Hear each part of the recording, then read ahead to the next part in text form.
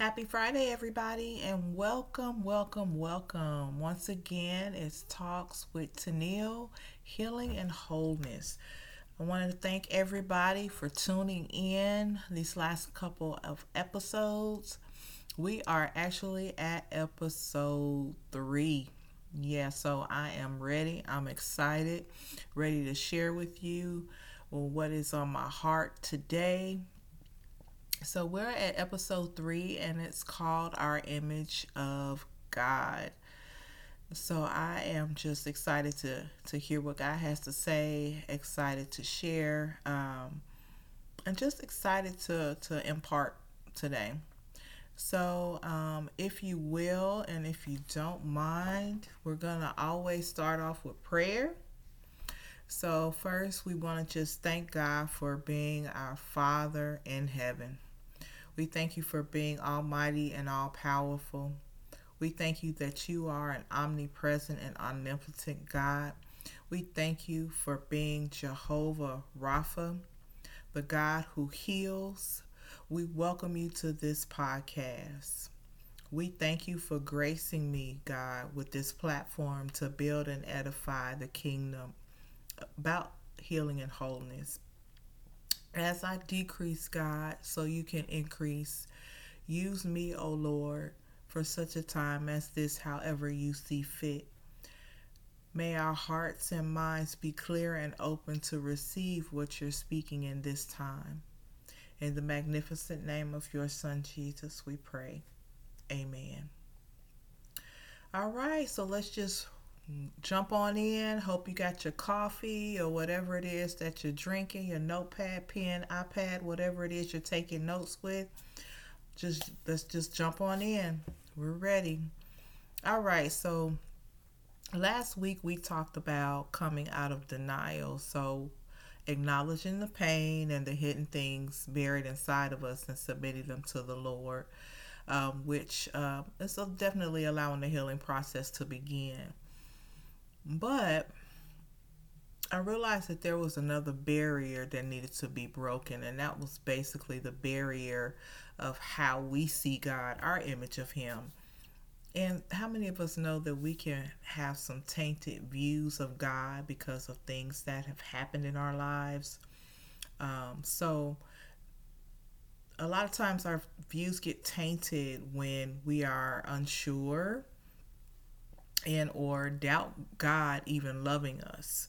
So he loves us just the way we are and desires to heal us so blessings can flow not only to us but also through us. Because how many of us know that we are not here? Everything that we're going through is not just for us, it's for others.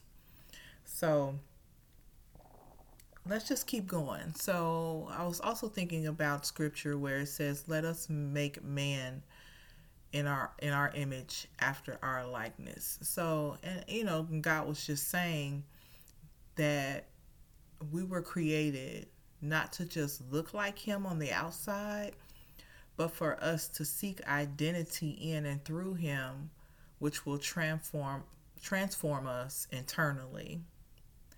So there are attributes of God that he wants us to walk in, to breathe in daily, and to function in on a consistent basis. So, just for example, like you got holiness, love, and righteousness are some of those attributes.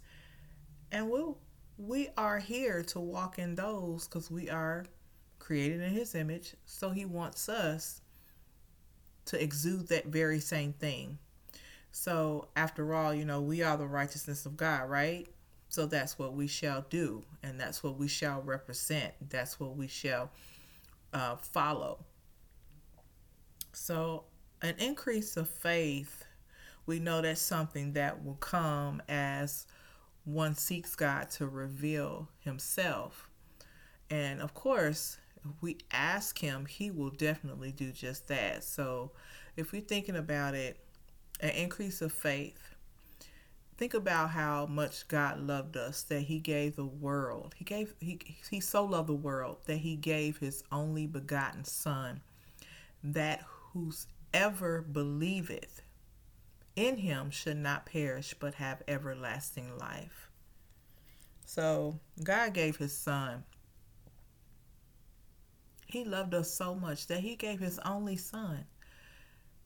So if that is not enough for us to understand the amount of love that he really has for us, his one and only son, he allowed his son to go on the cross, to take all those stripes and be whipped and beaten so that we could live. Okay? And whoever believe in him should not perish, so we should not die but have everlasting life, eternal life. So that right there is an expression of such great faith that we should have when it comes to understanding the love that is just given to us by God. And there is and will never be a love any greater than that. But we know that sometimes we do open doors that can distort our image of God, though. And we may not even realize it at times when we do that. So one that we all have and will encounter at some point in life, and this is for real, and that's rejection. Yeah, I hear you right now. Some of y'all are taking like a deep sigh, like, oh, here go that word again. But that word rejection, that thing rejection, it makes one so vulnerable to unforgiveness, unworthiness.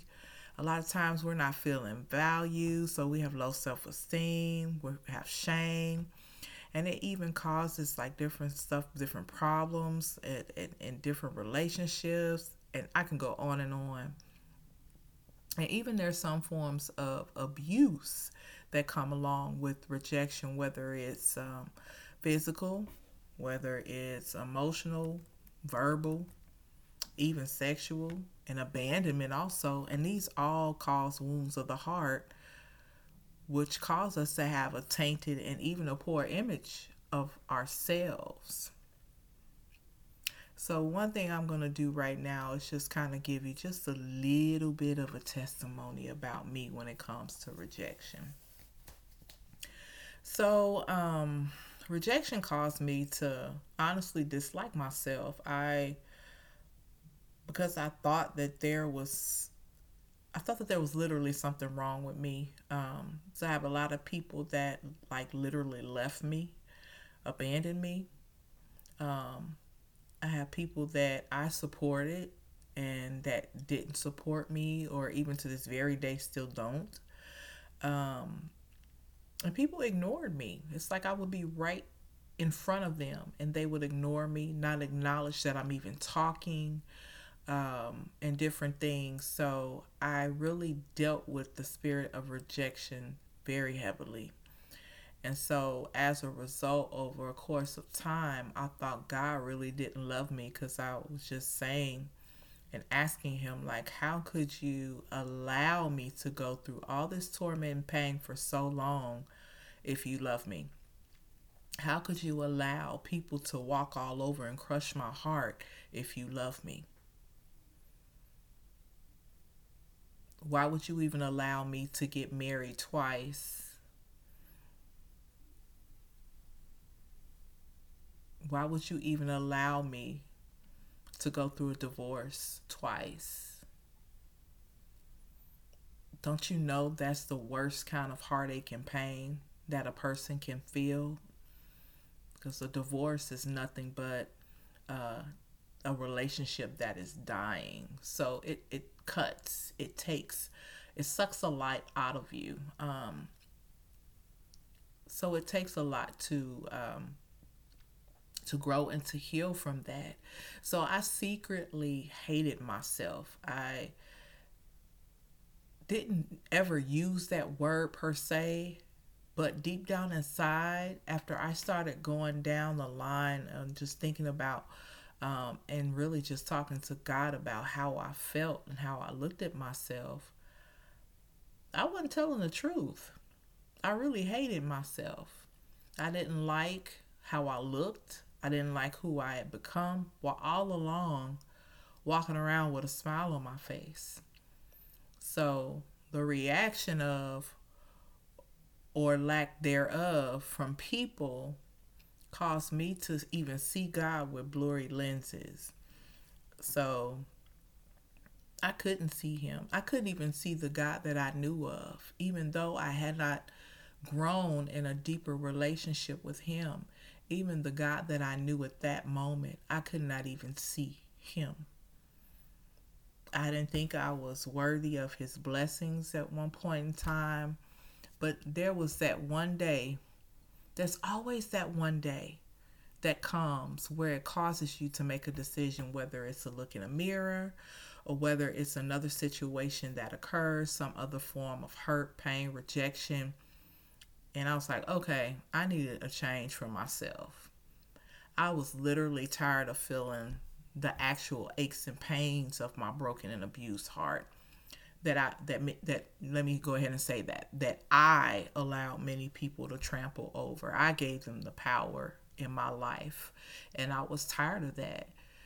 So I was ready for change, and not to mention there was a legacy following me. I'm a parent. I have a child. So once I repented, asked God to forgive me, that's when I really began to start on the healing process. But it took some time though. But my seek definitely increased. So we have to see God in a different way. Um, he's more than a strict father who keeps track of every sin and is watching every mistake that we make. Because I can honestly say religiousness caused me to view God in that aspect for a very long time. When Jeremiah 31 literally says he will remember our sins no more. But really and truthfully, we don't believe that word because we still walking around with condemnation. And we're following what's in our hearts, just like Proverbs says, what's what a man thinketh in his heart, so is he. So even if we've repented, it's like we're still encountering those thoughts of unforgiveness and guilt. We begin to think Jesus is even disappointed in us. So those recorded thoughts and like the torment and the tactics of the adversary, it's just like a tape or being rewinded, a recording being rewinded over and over of your past experiences, all those negative, untrue thoughts from the father of lies. That's just basically what it is. And we just need to tell the devil that he has no power and to send every word back to hell from which it comes from and with no return. So return to sender. You're not welcome here. Get thee behind me, Satan. So we just got to think about like everything Jesus took up on that cross was to cleanse us so that we could stand in purity, to be clean, forgiven, and brand new, a brand new creature. No longer should we be oblivious to the bondage and chains. Jesus came to heal the brokenhearted and to set the captives free. So you shall be free from that which comes to beset you. As you pray and ask God what he sees when he sees you, or what he was thinking when he created you, you will definitely begin to see your vision. Your eyes will no longer be blurry. You will start to see him for who he is, and you will start to see yourself for who you are. You are fearfully and wonderfully made. He created you for a purpose. He created you with purpose in mind. His purpose, his divine will, his divine plan. So what we're going to do, we're going to go ahead This one went through pretty quick, but we're going to go ahead and close out in prayer. And we just thank you, Father, for creating us in your image and your likeness. Heal our image of you, and that leads to healing our image of ourselves. God, we just thank you for helping us understand you love us just the way we are. Father, we repent for not believing you, for not believing your word, and believing the enemy and his lies about us. So we declare complete, total dependence on you. Lord, we renounce every word, every negative word from the adversary that he has whispered in our ears and that he's planted in our minds. Casting down imaginations and every high thing that exalteth itself against the knowledge of God, and bringing into captivity every thought to the obedience of Christ. So help us to forgive ourselves for self-sabotage and forgive others who have harmed us. Thank you for your grace, mercy, love, and kindness, your compassion, healing, and your blessings, showing us that we are precious in your eyes and are your workmanship. We are confident that the good work that God has begun in us will be perfected, and that evil has no power and cannot touch us. And thank you for every person listening and every seed planted, that they will take upon the rest and peace you've granted us with. Lord, that they will begin to feel like your sons and daughters and not slaves and orphans. And they will wear the shield of faith and belt of truth as you heal and bring forth restoration in their lives. In Jesus' name, amen. All right, so that's it for this third episode. I thank you guys so much. Have a wonderful and blessed week, and we'll talk soon. Bye.